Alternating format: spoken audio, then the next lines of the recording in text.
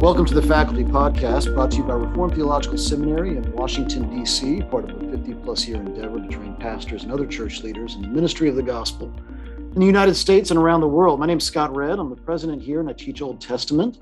And I'm joined by Dr. Tommy Keene, our academic dean and professor of New Testament, Dr. Paul Jean, our instructor in New Testament and senior pastor at New City Presbyterian Church.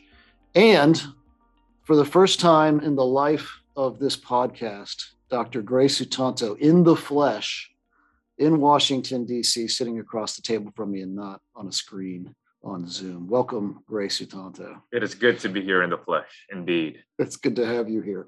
Now, it's not a normal morning, everyone. This is a snow morning, so the roads are treacherous. So it's hard to get into campus. So we're not all in the same room together. We look forward to when that happens. But we do get to have Gray at least here in part. So that's wonderful news. We're going to continue on now in our series, the last of the 10 Commandments that we're reading today. I'm going to read the Deuteronomy 5, verse 21 version of this. This is the last or the 10th commandment.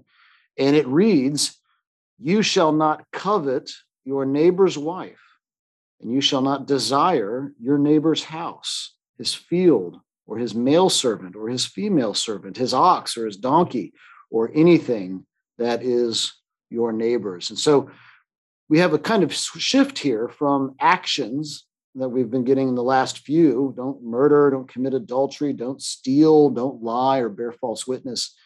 And now, interestingly, we move to kind of a matter of the heart, about something that you're doing in your heart or in your inner person. So why does this rise to the level of 10 Commandments? Let me start with you, Dr. Sutanto, as you have the larger catechism in front of you. What do we need to be thinking about when we're thinking about this commandment of not coveting, of not desiring things that are not our own? Well, you're right, Scott. I think this command really does touch on the heart. Now, the larger catechism, as we've seen throughout our time together here through the 10 Commandments, have always touched upon the heart, has always rooted every single one of the commandments in the heart. So when we talked about thou not stealing, we thought as well about how we should desire for the well-being of our neighbor. Now, that's an affection that we should delight in the fact that our neighbor has property and that we should therefore not steal it as if it was our own. And so coveting is, in a sense, unique in that, yes, it focuses mainly on the heart, but in another sense, every single one of the commandments have always been united together by being rooted in the heart as well. But what struck me as we're considering this today is when we take a look at the larger catechism, it's quite brief on this commandment. When the catechism asks, what are the requirements of this commandment? Its answer is that we should desire mainly full contentment with our own condition, in such a way where we have a charitable frame of the whole soul toward our neighbor. And these two things are connected. First of all, we need to be content with what God has given us, with our portion. And because we're content, when we take a look at our neighbor's property or whatever our neighbor has, we can see this with an attitude of whole soul charitable affection, a kind of understanding that this is our neighbor's and we can delight in it. We don't have to see this as competition. We don't have to see this as somehow taken away from our own well-being, but rather we can see our own frame and say, this is good. And we can see our neighbors and say, that is good, and be okay with that. And that's actually incredibly difficult. I think, even though this confession is incredibly brief, this larger catechism question and answer, it's also one of the most difficult and pointed, because how in the world do we do that? How do we keep content, right? Not stealing externally seems incredibly difficult, but not coveting and being happy with our neighbors, seemingly even better conditions than ours, I find incredibly difficult. So maybe we'll start off with that. Yeah, that's a great point. I was thinking back of our conversation when we talked about stealing and we talked about property. And actually at that point, Tommy brought up the concept of stewardship and seeing our gifts as things that we are given to steward. And Gray, you brought up the idea that because we're finite individuals, we ought not to try to sort of gather unto ourselves all the riches of the world or something, but rather be content. And that kind of stands behind this idea of not stealing, being content with what the Lord has given us. And in doing that, we're acknowledging our creatureliness, right? And I thought it's interesting, isn't it, that this idea of coveting really is kind of step one, of which step two is stealing. in many ways, right? And it's getting at this idea of recognizing that God is the God from whom all blessings flow. And as we enjoy our gifts, we enjoy them as gifts, as what they are, gifts to be stewarded. And yet, as we also see those, we see others enjoying gifts, we realize it's not like some kind of zero sum game. I like how you put that, that it's not, when someone else benefits, it's not meaning that I therefore am lacking because of their benefit. Yeah. It's interesting that you connected it to stealing, Scott, but then you could also connect it to, this is step one, and step two is stealing. Well, this is step one, and step two is adultery. Yeah. You could connect it up to thou shalt not murder as well. James does precisely that in James 4. Why do you murder? It's because you have an adulterous heart. I wonder, I guess when you first read this commandment, the thought went through my head, isn't this in some ways based upon, since we've already talked about the heart so many times over the course of the last several weeks, isn't this a little bit redundant? What are we going to say about this? Because we've already talked about coveting so many times in the midst of talking about all of the other commandments. Yeah, and you're exactly right there, Tommy, that really coveting is almost like it's the fulcrum or the center foundation that identifies the heart motivation behind all of the other commandments. You mentioned there that really this could be the step 1, 2 behind adultery, behind murder, because really what might motivate your hatred for your brother that leads to murder? Maybe it is coveting, the fact that they have something that you don't, the fact that you think that you should have the life that they have, or maybe that they have a spouse that you don't have. And so coveting really does lie underneath all of it. And leads me, I think, to consideration of the Sermon on the Mount. In some ways, Jesus' Sermon on the Mount is connecting this 10th commandment to all the other commandments.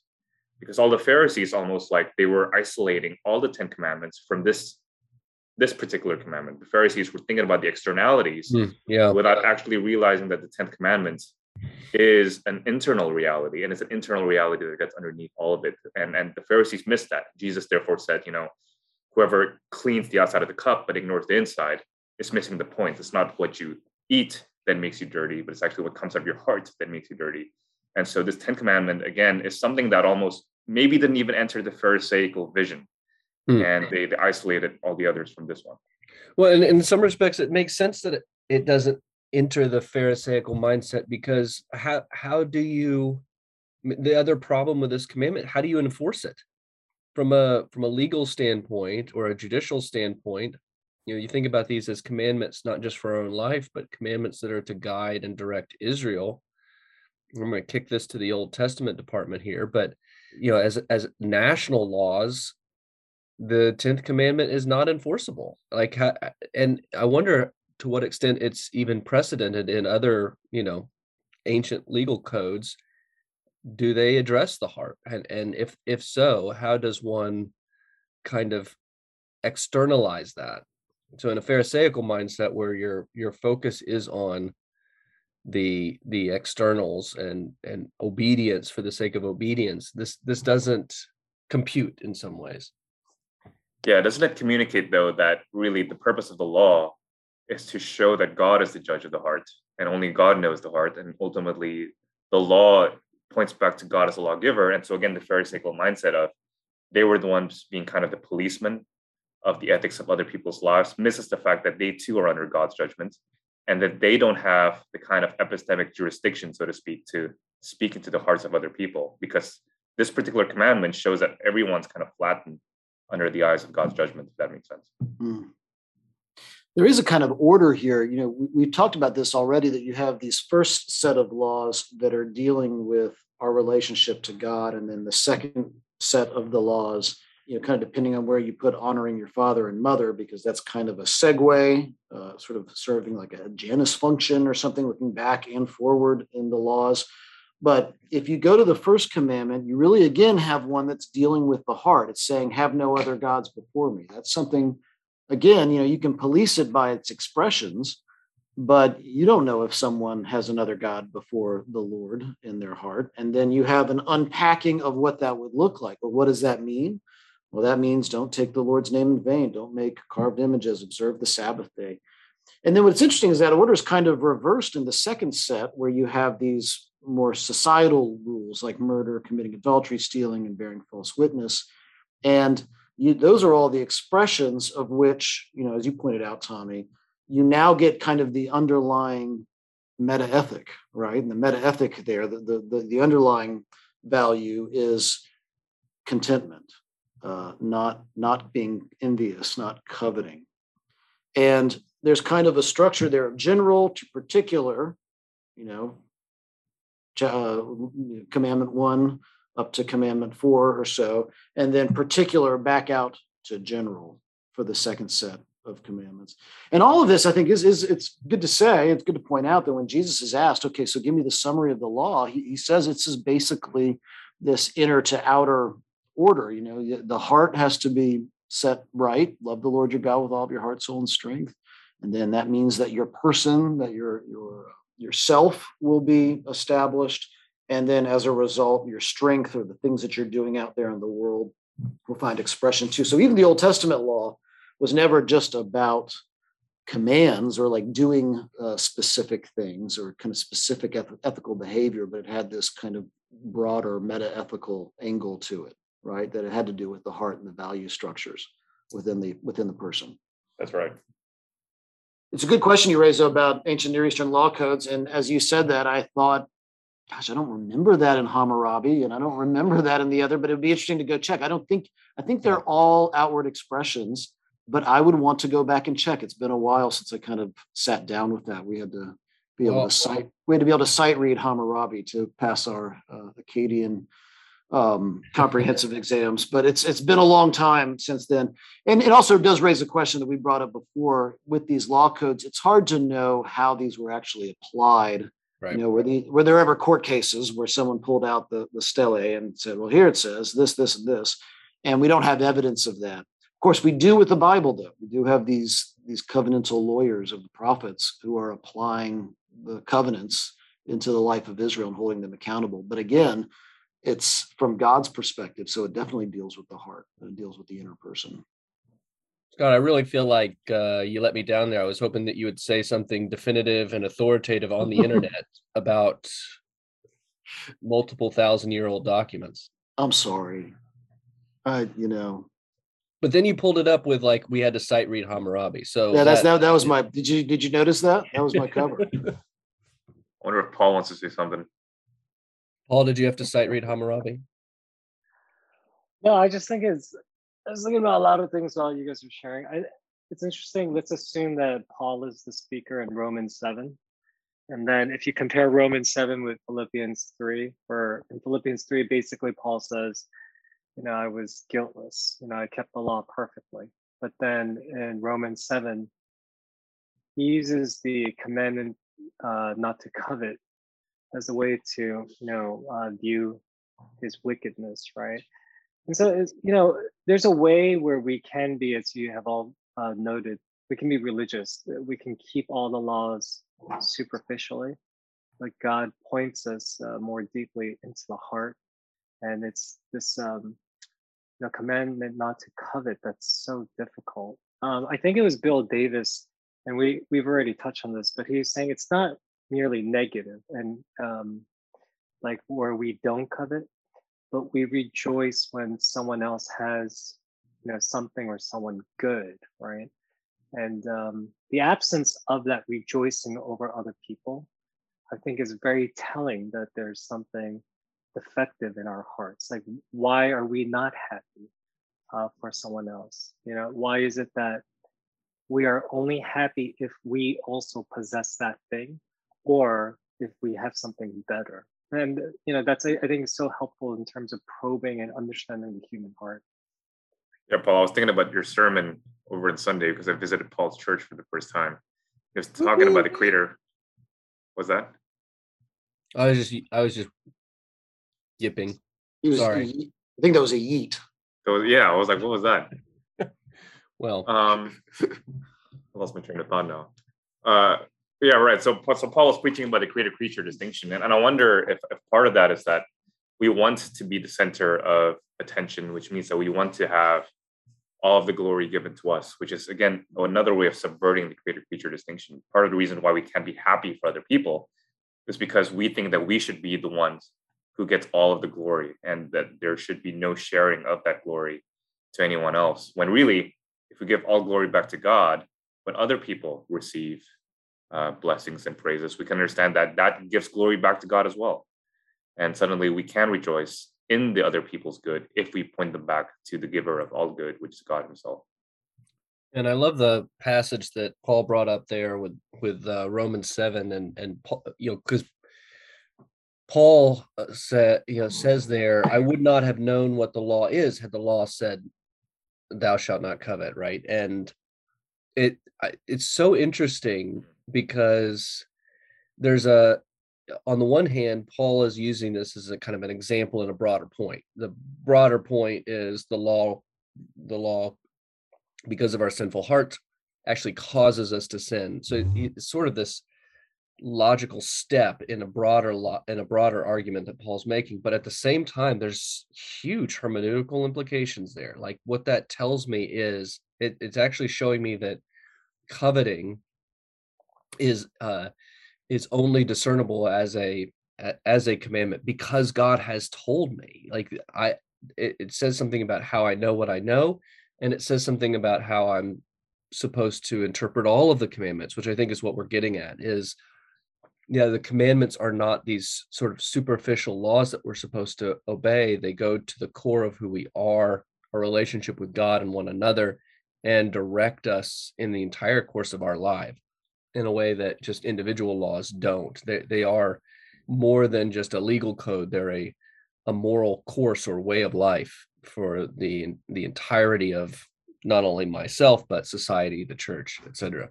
Which speaks back again, Tommy, to that sort of epistemic centrality of this particular commandment. I've heard tropes in preaching where people say, we talk a lot about adultery, but we never really talk about stealing or lying as part of God's commandments. But as I was thinking about it, we do, I think, especially as Protestants, talk a lot about coveting. And because coveting is sort of the central core of all the commandments, we do, I think, get at every single one of the commandments through discussing this idea of coveting. Because again, the essence of adultery really comes back to coveting. The essence of maybe even killing and definitely stealing comes back to coveting.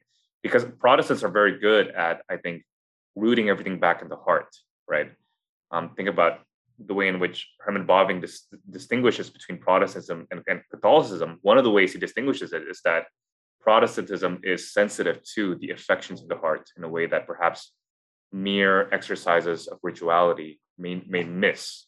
Not that he wasn't interested in ritual theology, but that was one of the ways in which he was attentive to the Protestant Catholic distinction. It's I think one of the best ways to help people see how they violate the 10th commandment is their obsession with social media.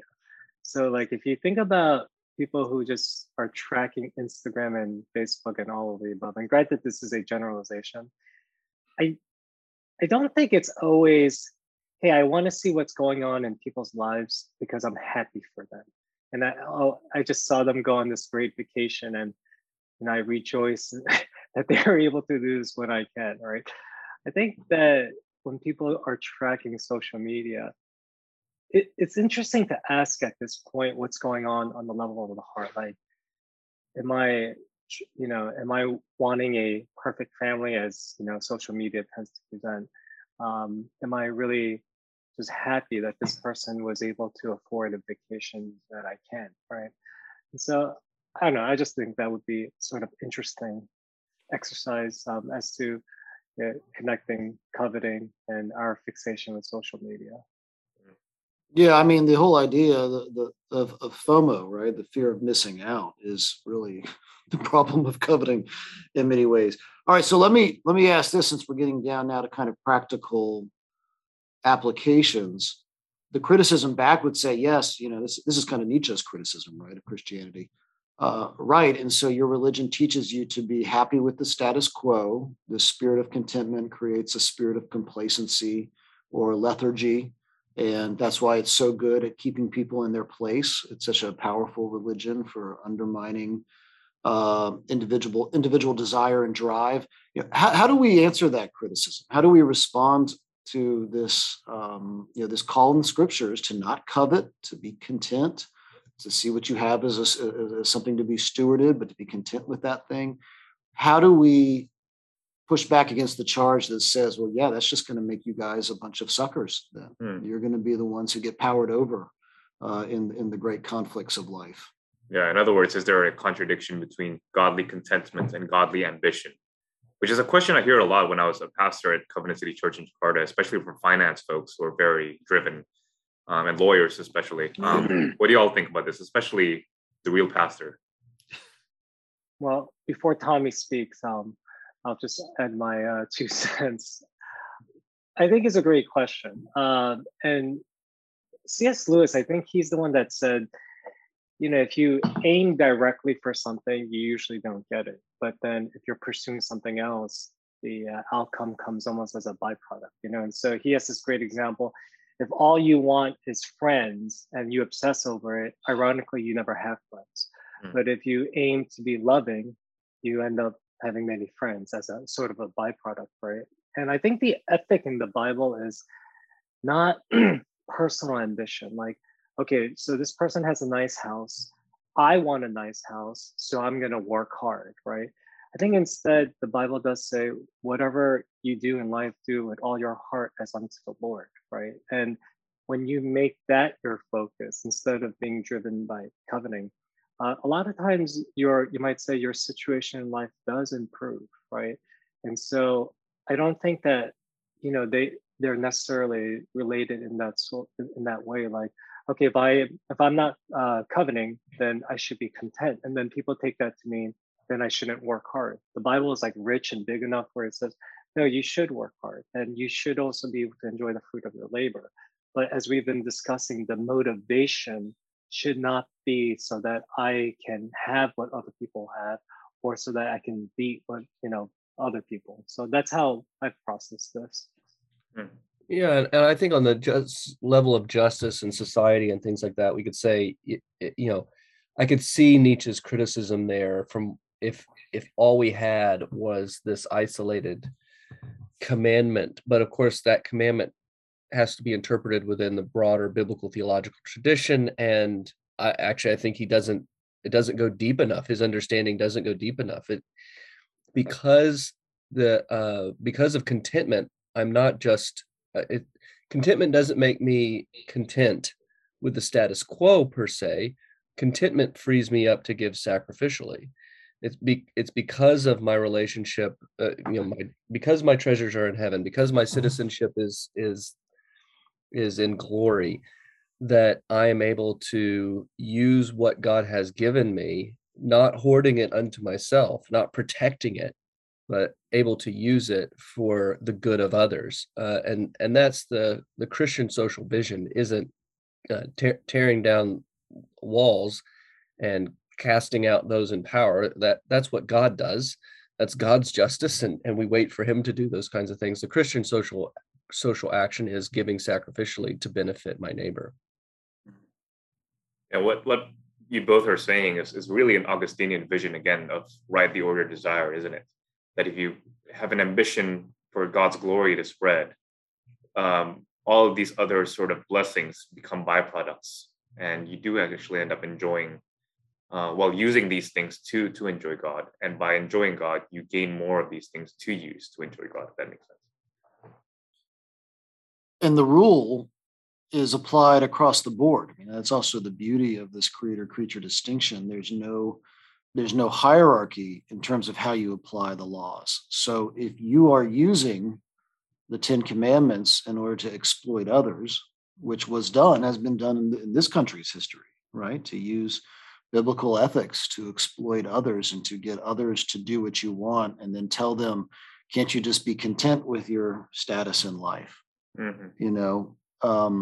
Whether you're a Southern Presbyterian doing that in the 19th century, or just a kind of, well-meaning evangelical who is, being willfully neglectful of their neighbor.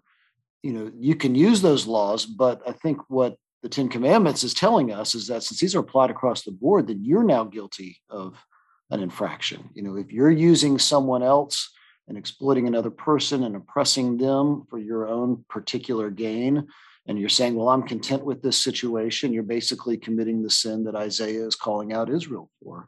Then, Isaiah 58, where they're celebrating their fast. And he says, well, because you forced a fast on the poor in the cities, your fast to me is not one of worship now, but it's treated as it's a fast of judgment. It's going to be bringing judgment on your head because of how you've broken the commands. So there's a protection here, I think, for the exploited that Nietzsche and those other kind of models of sort of social Darwinism can't really support because for them at the end of the day, to oppress is good, right? And to power over the weak is a good thing because that's the natural order of things. And so we have a protection here because it does actually constrain even the powerful, I think, in their exploitation and their oppression. Right. And I think there is a sense in which we got to remind ourselves that God commands us to be content. And so in a sense, it is not our task to tell others to be content, but God tells us to be content. But rather, the commandment to us is be a blessing to other people. So when we see someone in suffering or someone who's being oppressed, our job is not to tell them to be content because God tells them to do that. Our job is to obey God ourselves and be content with our position in such a way where we can be a benefit to other people, where we can actually give them that blessing as well. It reminds me of a wedding sermon I heard once from our pastor in Jakarta as well, where he said that, when the Bible tells wives to submit to husbands, we got to remind ourselves that it is not the husband who has to command the wife to submit to him, but rather it is God that tells her to do that.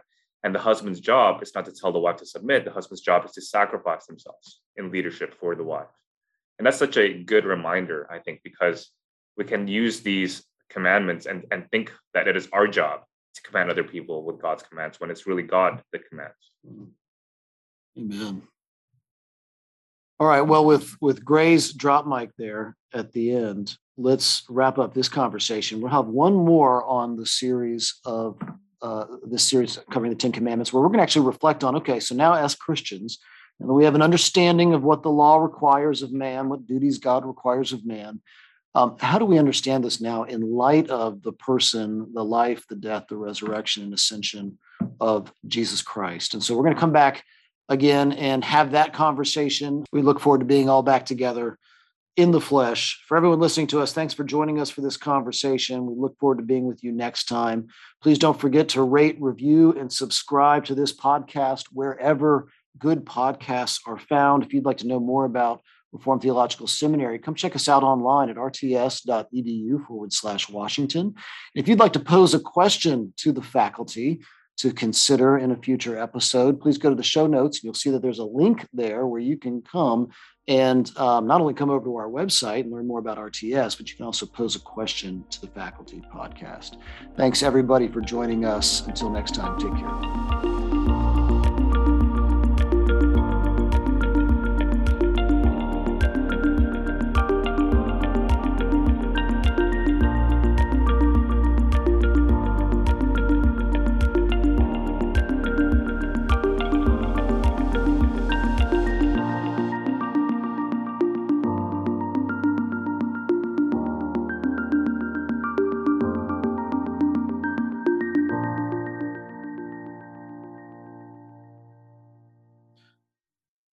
I think that was the best ever ending, Scott. And I think it bodes well for 2022. Amen. If not for everything going on outside of this building right now. Yes, things are boding well for 2022. I was driving down the street today and it was literally like Gray saw, it's like a whiteout. Cars are sliding all over. And I thought, this is our first day back in 2022. This is great.